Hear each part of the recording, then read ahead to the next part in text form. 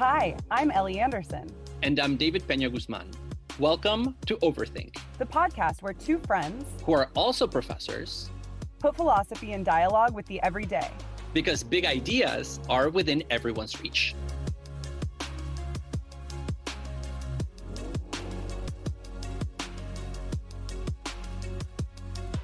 Ellie, 2020 has been a heck of a year. Yeah, you're telling me. And now we're heading into the new year. And I recently read an article about how millennials are the most likely of generations to make New Year's resolutions. And so I'm wondering whether you've made any resolutions this year, and if so, what they are. I have not yet made my resolutions because I always do so on exactly December 31st, but I will have some resolutions. I make some every year, and they're usually pretty broad picture, like focus on work more, look at phone less, etc. But one that I really want to implement this year is less dual screen time. If I'm watching TV, why am I also scrolling my phone? It's not even fun. Oh my God, you are one of those violators. Yes. Well, but this is the thing. I usually only do it when I'm alone or when I'm with my mom. Sorry, Mom. But I watch a lot of TV and movies by myself, and I'm just scrolling. I've grappled with trying not to look at my phone first thing in the morning. I'm usually reading the news from bed with my phone 2 inches from my face because I have such terrible eyesight and I haven't even put my contacts in at that point. I've grappled with whether I want to let that one go, but it feels like going cold turkey would be pretty difficult. So I think I'm going to let it slide for now. Maybe I'll reduce the time that I spend. Are they all about technology? Oh God, no. Okay, give me a more juicy one. I don't care about your phone habits. Well, I don't know what you mean by juicy. What about you? What are your New Year's resolutions? I have none. I have very strong feelings against the very institution of New Year's resolutions. I've never made any. And so I just moved from December 31st to January 1st as if it was just any other day, which it is. It's such a delightful opportunity for a special ritual to cap things off. Yeah, but I have a lot of problems with the content and the form of the ritual. And I hope we talk about that because I have nothing but disdain for New Year's resolutions. I like them.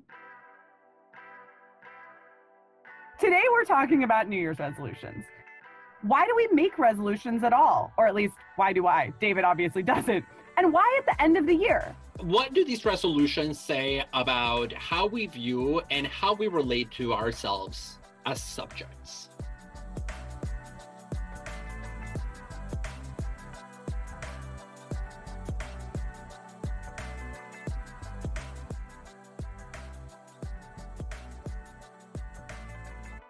The term New Year's resolution first appeared in a Boston newspaper article from 1813, an article called The Friday Lecture.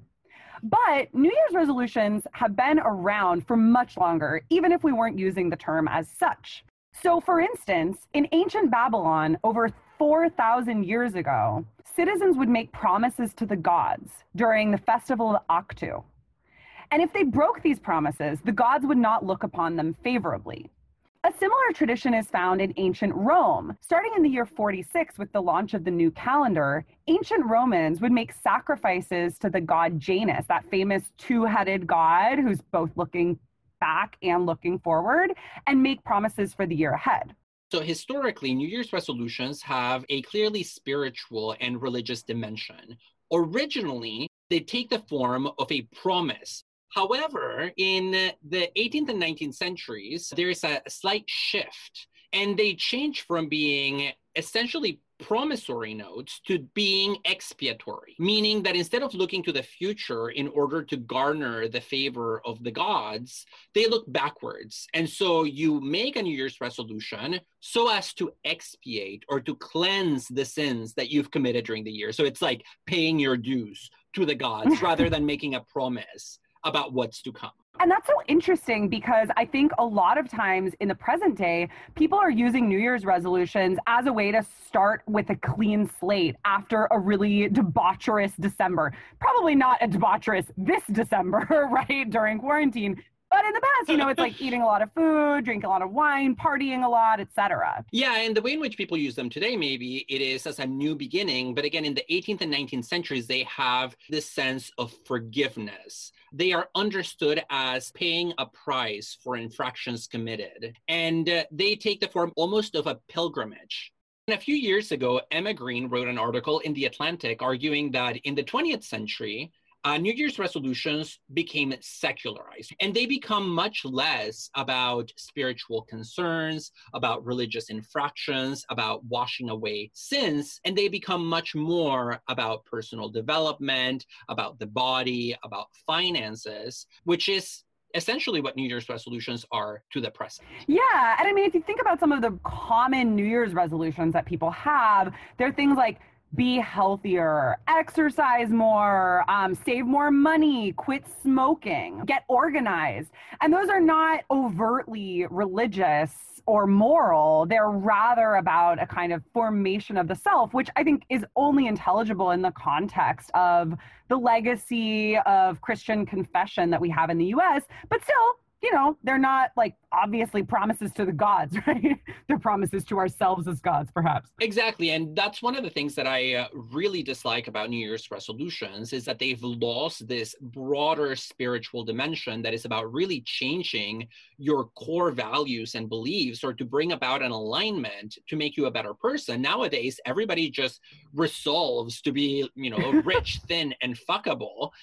And so, I have a problem with the content of the kinds of resolutions that we make today. It's the same tired, cliched resolutions that get regurgitated again and again by different people in different circumstances. Mm-hmm. And on top of the content of New Year's resolutions, it's very uncommon to actually be able to keep up with them, right? The University of Scranton did a study showing that 40% of Americans make resolutions, which is a huge number. That's more than the number of people who watch the Super Bowl, but only 8% actually keep them. Why is it so hard to keep New Year's resolutions? Well, and there's a term for this. It's resolution dilution. What? I've never heard that. As soon as you make the resolution for the new year, they start getting diluted by the hour. This is reflected in, for example, going to the gym. And people start going to the gym intensely January 1st through the 5th. By the time January 10th comes, it's back to business as usual. And when we think about the psychology of New Year's resolutions, I think we have to build this aspect into them. The fact that most people who make New Year's resolutions make them fully aware that they're not going to carry through.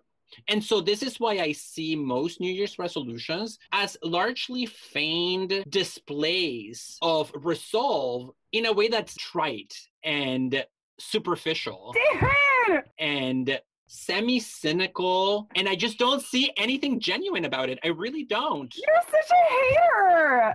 Oh, I warned you all. This is going to be the episode of David doing nothing but being a wet blanket. Well, let me dry out the blanket a little bit. No, that's not a phrase.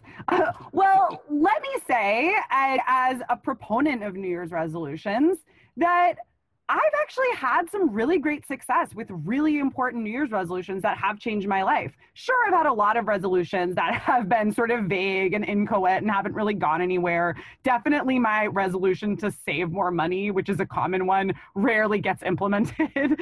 However, in 2010, one of my resolutions was to meditate every day.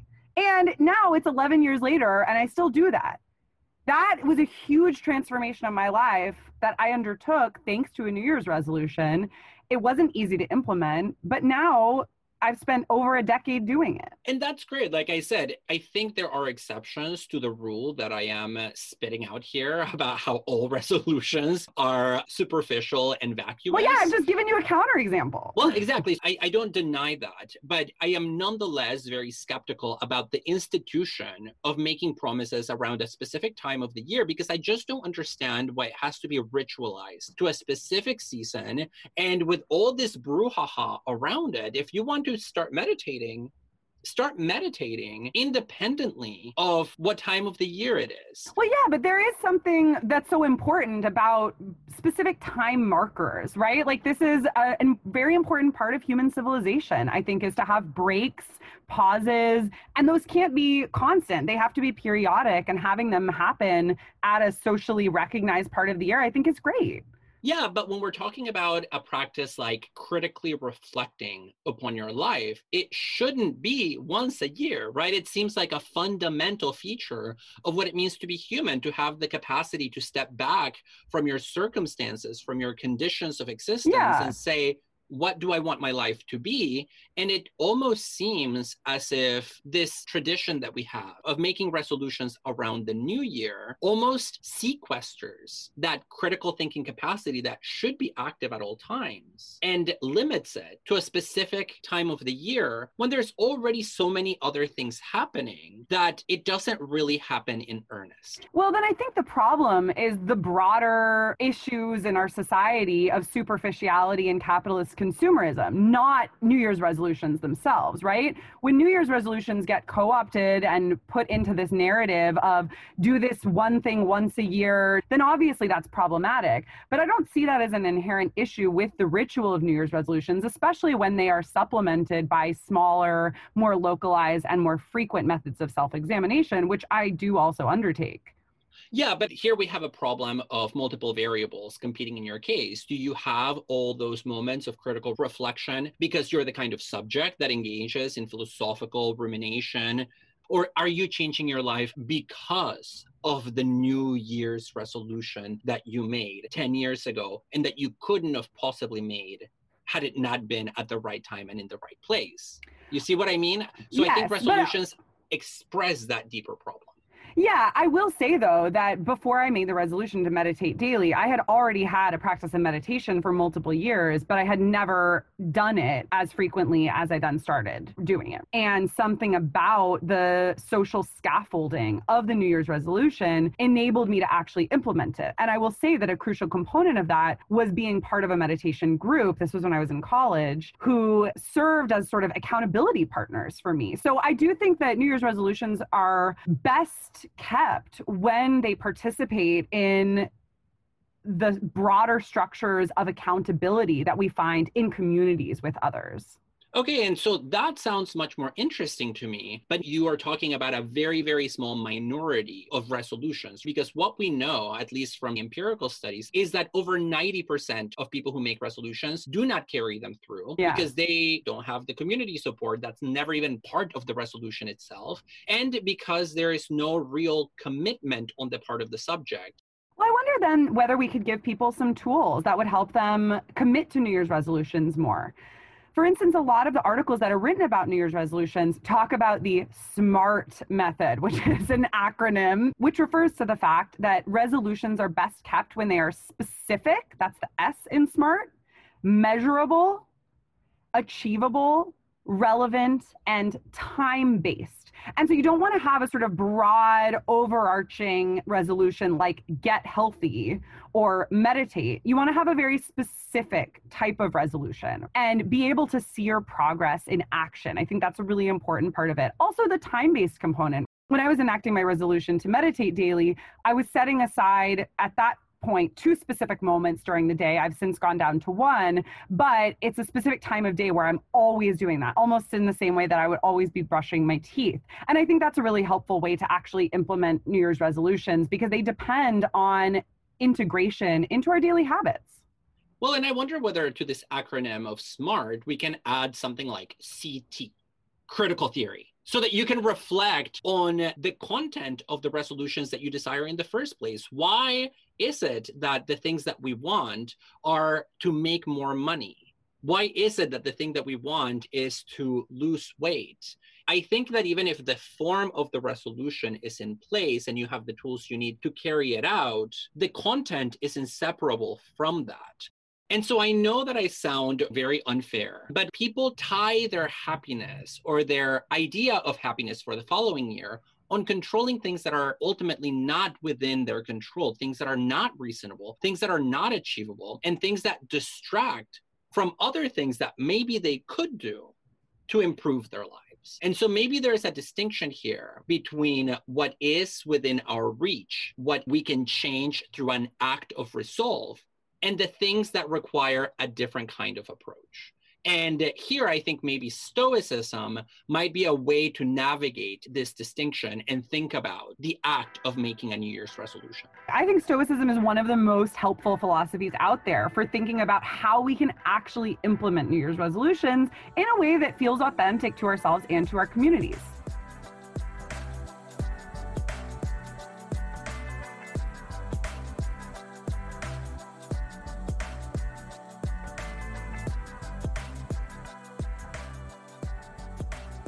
We mentioned earlier that New Year's resolutions were a common practice in ancient Rome.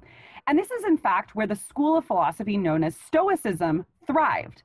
I think Stoicism is a great philosophy for thinking about New Year's resolutions, as well as trying to be the 8% of people who actually are able to follow through on them. So let's think a little bit about Stoicism for a moment. Stoicism is a philosophical tradition that emphasizes philosophy as a way of life. So you should philosophize in such a way that your life becomes better. Mm-hmm. And Stoics typically emphasize cultivating the self through living in accordance with rationality. So you ought to have reason control your desires so that you live an upstanding life. For Stoics, typically each person has a particular role to play in the web of nature. And so we should not be guided by pleasure or by our desires or whims, but by rational consideration of what the right course of action is under each specific circumstance and doing our duty at all times. In order to cultivate our reason, we need to undertake a lot of actual practices, right? So I can't just say, like, I choose to be guided by my reason now. Instead, I need to implement real world everyday activities that are going to form my habits in such a way that I'm guided by reason. And one thing that's really important for Stoics here is a practice of meditation.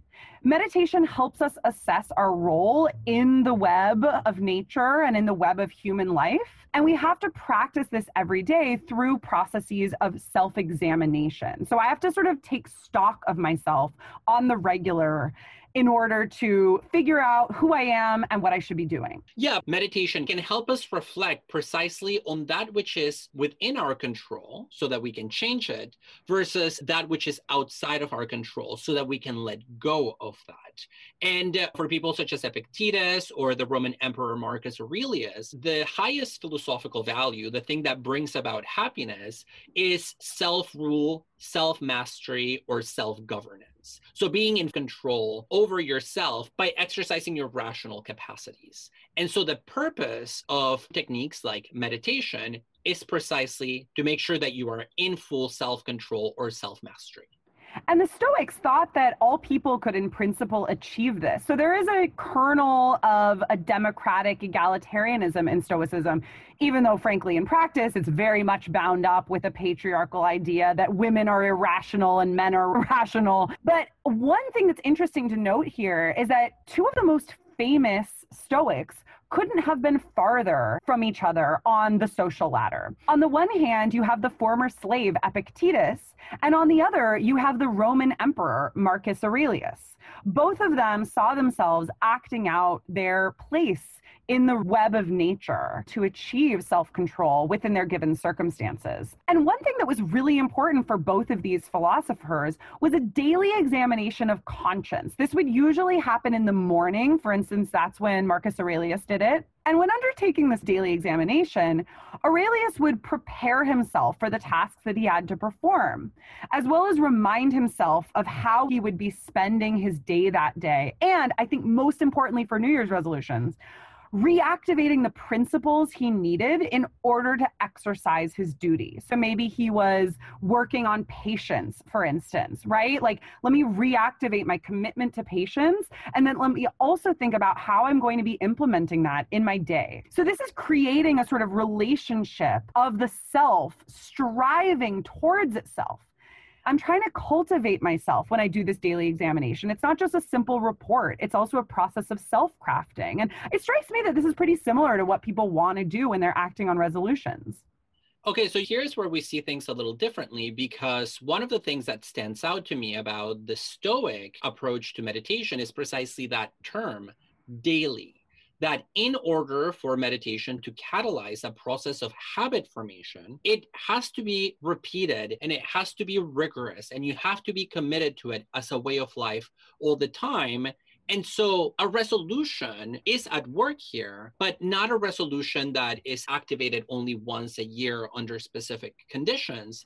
But I can understand why there can also be a Stoic case for the value of New Year's resolutions. Yes, because the idea would be that you come to resolutions at given points in the year and you act on them daily, right? And so in order to implement my New Year's resolution, I decide what I'm going to resolve on December 31st, but then each day thereafter, including after January 7th, which is around the time that most people stop implementing their resolutions, I am usually in the morning, but also hopefully at night and hopefully throughout the day even, mindfully calling up this resolution and wanting to act on it. And I think Epictetus is so helpful in this respect because he talks a lot about the process of habit formation and how we become different almost behind our own backs through changing our behaviors. So Epictetus says, for instance, that changing yourself is hard at first, but it gets easier over time. In order to become consistent with ourselves, we have to sort of have a one-step forward approach where I'm just looking at what's directly ahead of me, trying to call to mind my resolution, but I'm not constantly comparing my current self with my ideal self. If I were to do that, then I would probably just end up feeling hopeless. And so this process of changing oneself results in sort of just one day me realizing that I am the self that I wanted to become. It's like this feeling of, oh, wow, I guess I'm there already. So he says in his lectures here, and I'm going to read a little passage from Epictetus, the first steps toward wisdom are the most strenuous because our weak and stubborn souls dread exertion without absolute guarantee of reward and the unfamiliar. As you progress in your efforts, your resolve is fortified and self-improvement progressively becomes easier. By and by, it actually becomes difficult to work counter to your own best interest. One day, we contentedly realize we've stopped playing to the crowd. And so once you build up enough momentum that you're implementing the resolution, it actually becomes hard to go back and not implement it anymore and go back to the way you were, which is like a beautiful moment. Yeah, and it goes to the common philosophical saying that habit becomes a second nature once it's carved into the flesh. So if you begin a certain... Who says that? Somebody says that. I think it may be Montaigne, who talks about habit as second nature. And the general idea is that if you do something repeatedly, initially it feels like an artifice, almost like a prosthesis that is added to you that is external. Yes. But with time and with patience and through repetition, the prosthesis becomes an extension of the body. And so you get to the point where you can no longer tell the difference between what is so-called natural and what is artificial. Yes, and in developing this, we need to have scaffolding in our everyday lives to encourage the progression of habit and really the cementing of habit. So we mentioned earlier that one thing that tends to work for people in keeping New Year's resolutions is to make them time-based. So you have a particular time of day that you're suddenly now devoting to your resolution. Two things that the Stoics did frequently in order to cement habits were, one, journaling, and two, letter writing. So Stoics would not only take stock through a process of internal meditation, but they would also be writing down their daily activities and their principles. And importantly, they would be sharing them with their friends. So writing to a friend, a lot of times Stoics are sharing really private, intimate details of their everyday life. What they ate, what they read, what they did, whether they had sex or masturbated. And in doing so, they are giving themselves up to their friends for their own examination. They're encouraging the gaze of the other and the relation to the other to have an effect on their own process of self-cultivation. Yeah, and one of the points about these notebooks that they would keep where they would write, I saw a hot man or a hot woman passing by and I felt the stirrings of the heart. Correct quote from Marcus Aurelius, by the way. And I quote, he was hella hot. But the purpose of this tracking, this surveilling of the self is precisely to differentiate between those things that are within your control versus moments where your emotions are moved by something that you cannot control, like I'm sad that it's raining. That's just not something that falls into the same category. And so this keeping track allows you to make that distinction. Yeah, and that distinction is what is sometimes called the dichotomy of control. This idea that there are certain things within my control and there are certain things that are outside of my control, and I need to figure out which is which, and then I'm good to go. William B. Irvine has a very helpful account of this in the book A Guide to the Good Life, which is a sort of modern take on Stoicism that I've used in classes before. And this highlights a point that I really want to emphasize that motivates that hatred that I have for the vast majority of New Year's resolutions as they are typically expressed, which is that you don't jump into a resolution and expect it to be successful in a vacuum. There has to be preparatory work leading up even to the making of a resolution, right? You have to make the right kinds of resolutions so that you don't end up in the situation that many of us are in, where we want to change aspects of our lives that chances are we're not really going to be able to change. Yeah, this has been a really interesting phenomenon in 2020 because I've seen a lot on social media about friends sharing their 2020 resolution list and just like laughing hysterically, or maybe in some cases crying because they were impossible to implement given the fact that COVID-19 changed our modes of being. So for instance, I had multiple friends whose New Year's resolutions in 2020 were to be more social, which is just like hilarious. Good luck. Yeah. Good luck, girl. And there's a viral TikTok video with a woman reading her 2020 New Year's resolutions that went viral, I think because she's hitting on precisely this shared sense that our 2020 resolutions went out the window. Okay, excuse my looks. I'm just, in the middle of hitting rock bottom. But I found my goal list that I made in December for my goals for 2020. Okay, tell me if this is not hilarious. All right, goal 1, make more money. I was, been unemployed since March. Travel more. Lose weight. Be more social. I wrote cry less. I've cried every single day of this whole pandemic. Spend more time. How funny. But I wrote spend more time with my grandma and she died. David, what are your thoughts on this? So there are two things about this that I think are very important. The first one is that the video draws our attention to the way in which material conditions can get in the way of our happiness. And this is essentially a Marxist point, that if you want to better your life, you have to change your material conditions. And so you have to look at the broader social structure. And often when we make New Year's resolutions, we don't do that. We don't think about the broader structures that condition our experience of the world. So think about, for example, the very common, I want to make more money resolution. Oh, well, if poor people had just made a resolution, then no problem. Oh, God. And so a lot of resolutions, on my view, individualize things that are structural. That's the problem. Oh, and I totally agree with you on that. I think it's a major issue. And research shows that people are more likely to work on self-development in times of affluence, precisely because they now have resources freed up to do so. And why would you make resolutions when you don't feel like you have control over your circumstances? That's the point, that under capitalism, especially when we're talking about economics, the vast majority of people don't have control over their circumstances. And so a lot of New Year's resolutions play an ideological function. And by that, I simply mean that they trade on this meritocratic way of thinking, where if you just have the right attitude and the right mindset, you'll achieve whatever you want. It's the version of, that New Agey book, The Secret. Oh, God. Where it's like, oh, God. If you visualize it, it will become true. Yeah, come to LA and we'll hang out. And all you have to do is spend an hour to hear people talk about manifestation. Thank you. And so there is this almost magical thinking to a lot of New Year's resolutions that really colors my views of the whole thing. I want to say that it is possible to have resolutions that are more meaningful, but not being poor, making more money certainly is not one of them. And I completely agree with that. And in general, I'm very concerned with the way that capitalism privatizes what are actually public and collective issues.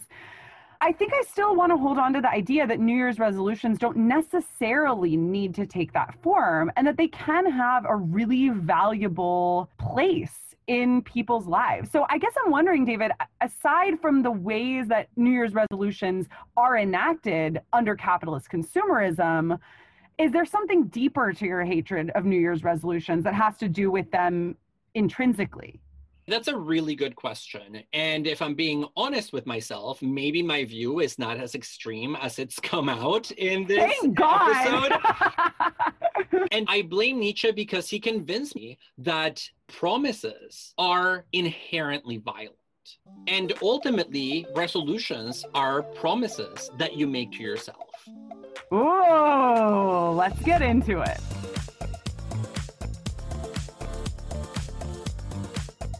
Enjoying this episode?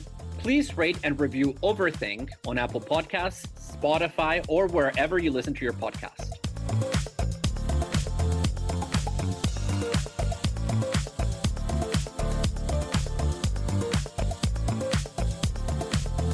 In his book On the Genealogy of Morals, Friedrich Nietzsche, sometimes known as philosophy's biggest hater, actually that would go to Schopenhauer. What? No. Talks about, Schopenhauer is just a denialist. He's just like an ascetic. Nietzsche hates, but with the passion of 1,000 suns. And with an affirmative passion. He hates ultimately because he loves. In any case, he talks in The Genealogy about how humans have developed to be the kinds of beings who make promises. And resolutions are promises that we make to ourselves. So thinking a little bit about Nietzsche's critique of promises will be helpful in assessing why David is so resistant to New Year's resolutions. Yeah, and I think Nietzsche was my first philosophical love, really. And my worldview Cisgender man, shocking. It was the mustache and the syphilis. It's just like magic combination. I hated Nietzsche when I first read him. Really? That's very surprising. Cisgender woman? Not so much. Usually teenage boys love Nietzsche and teenage girls do not like Nietzsche. Read one page and you're hearing about his hatred of women and it's enough to kind of put you off it for a little bit. Fair enough. Point very well taken. For me, what was really important was his critique of Christianity, especially as somebody who grew up in Mexico in a deeply, deeply Catholic environment. His interpretation of Christianity upended my worldview when I was a sophomore in college, and I have not recovered from that ever since. On the Genealogy of Morals, he writes about the way in which humans enter society largely by making promises. And so that's what differentiates us from the animals. Animals are forgetful creatures. They cannot make promises because they cannot remember them. And by definition, a promise requires memory. Whereas humans, because we are equipped with what he calls the memory of the will, we are able to engage in this act of promise making. And this is actually for Nietzsche what enables humans to have selves. This idea that I am going to be the same person tomorrow as I am today. So for instance, if I tell you, David, that I will pay you back tomorrow if you buy me lunch today, and then tomorrow you come back to me and say, where's my money? I mean, hopefully you wouldn't do that. But No, I mean, where is my money, Ellie? You're like, where's my money? And I'm like, I don't know what you're talking about. And you say, you promised to pay me back. I'm like, who is this you? I'm not Ellie Anderson. Then that doesn't really work so well, right? The promise is inherently broken. And one of the most unexpected and radical aspects of Nietzsche's writings on the history of morality is that he takes this faculty of memory, which is the condition for the possibility of promise making, and he reevaluates it in a very interesting way. So most of us might say, oh, it's great that we have memories precisely because, as Ellie, you point out, that's what allows us to have a continuous sense of self. It is also what allows us to enter into contracts, like social contracts, political contracts, economic contracts. But Nietzsche says, this faculty of memory and this act of promise keeping is actually what makes us sick. It violates the very basic principle of animal health that is so important for Nietzsche. So when Nietzsche writes about animals, he says, the great thing about animals is that they are forgetful. that they don't retain things in memory. Yeah, but he also says that memory is the basis for beauty and culture. Yeah, both of those things are true. It creates this beauty, but it also turns us into an inverted animal, as he says, like a twisted, ugly creature that retains the past and cannot let go. That's rubbing itself on the bars of its own cage, to use his turn of phrase. Well, and I don't know that it's necessarily that memory is a bad thing, but rather that it has these drawbacks that we tend not to recognize. Nietzsche thinks that we need a balance of memory and forgetting. And I guess, maybe what you're suggesting, David, is that there's too much of a focus on memory in New Year's resolutions. It also has to do with the fact that memory is closely linked to imagination and to fiction. We're never remembering things exactly as they were. And so when we're in the process of promise keeping and of remembering, which are closely tied for Nietzsche, we are also in the process of inventing ourselves. And we're not always successful at it, right? We fail to keep a lot of promises. We fail to remember a lot of things. We fail to keep our New Year's resolutions, right? By February, I've stopped going to the gym. Yeah, but it goes a little bit deeper than that insofar as for Nietzsche, when you retain the past in the form of memory, you become what he calls a twisted animal, an inverted animal, and ultimately what he calls a creature of ressentiment. Somebody who can't let go of the past and dwells in it and constantly relives whatever offenses may have been launched against you in the past. So it's a person that can't move forward because they carry the past like a beast of burden.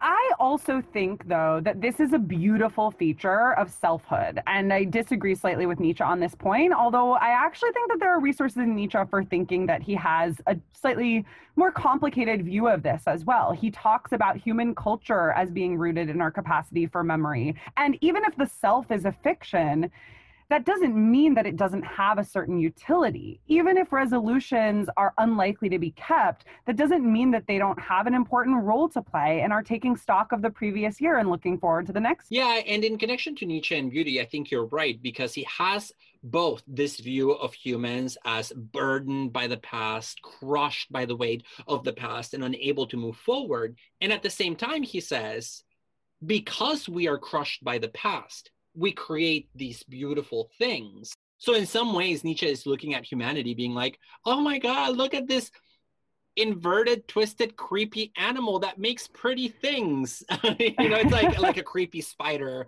with a beautiful spider web.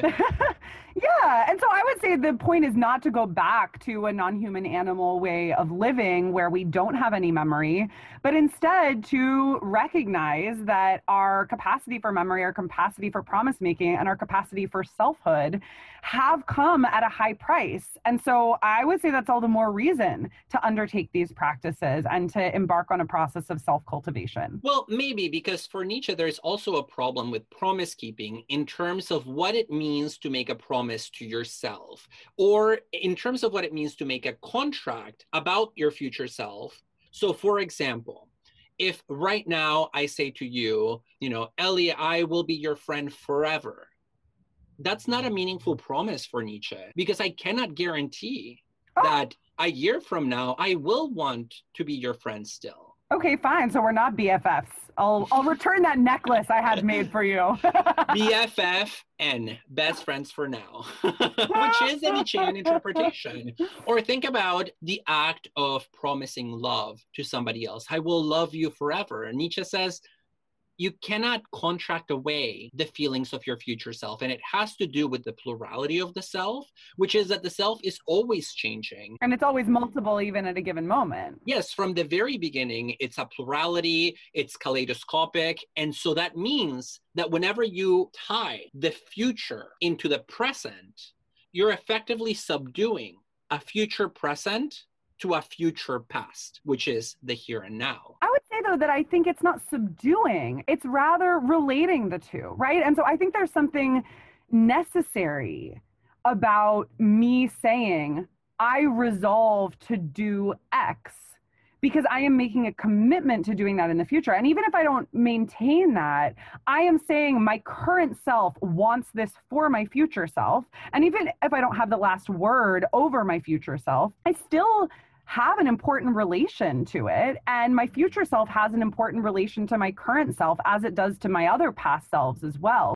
So I actually think one of the beauties of a resolution is that it allows you to create a tie between a present self and a future self, and as well as past selves, right? Yeah, and this is the view, for example, of the Jewish philosopher Hannah Arendt, who writes very un-Nietzscheanly about promises. And she makes precisely this point. She says, the value of promise making is that it roots us in a past, so that we're not just floating around the world of human affairs without any certainty, without any security, without any sense of continuity. And she applies this both to the person. So as a self, I know who I am in light of the commitments that I have made, but also communally. As a community, what holds us together is the fact that in the past, we made a pact or a promise to form a group. So Hannah Arendt is critical of Nietzsche precisely on this point. Yeah, I think that's such an important point, because part of what helps me stick to my resolutions is relationships with my past selves, which of course are happening in my imagination. So it's different, for instance, from the Stoic practice of letter writing, where I have actual accountability partners and other people.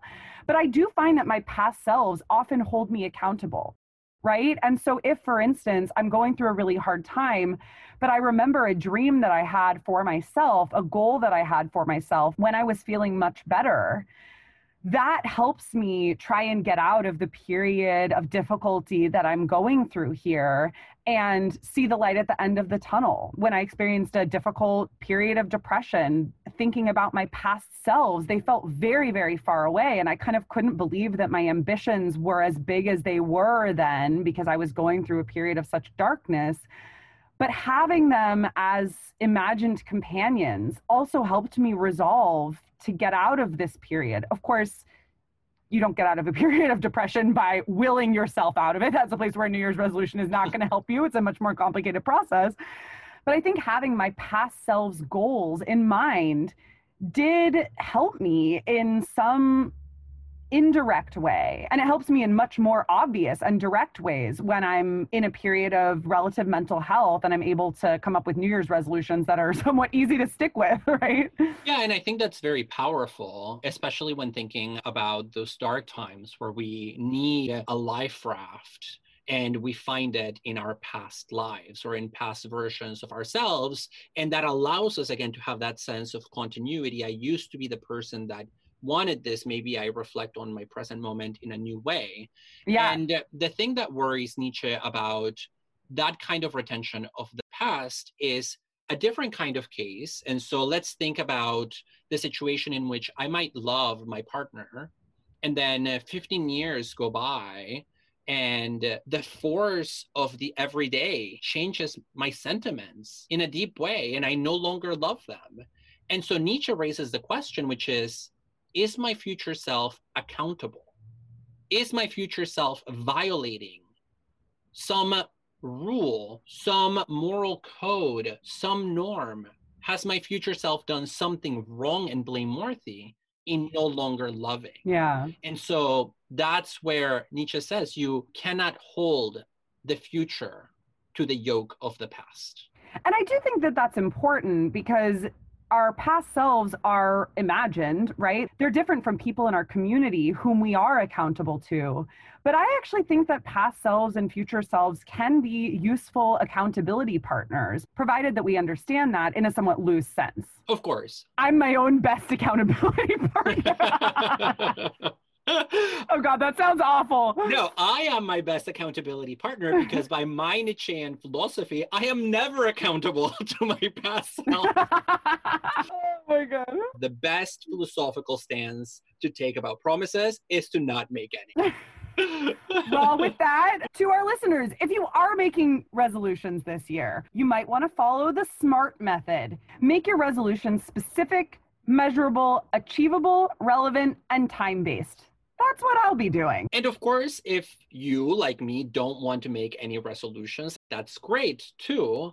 But even if you are a critic, it does not mean that there isn't value to trying to take charge of your life It just means that we try to do it on a daily basis without necessarily waiting for a specific marker.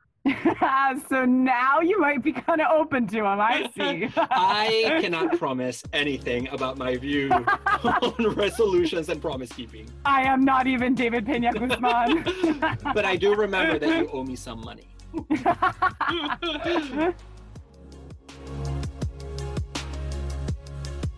We hope you enjoyed today's episode. Please rate and review us on Apple Podcasts, Spotify, or wherever you listen to your podcasts. You can email us with questions, feedback, or even requests for life advice at dearoverthink@gmail.com. You can also find us on Instagram and Twitter at overthink_pod. We want to thank Anna Koppelman, our production assistant, Samuel P.K. Smith for the original music, and Trevor Ames for our logo. Thanks so much for joining us today.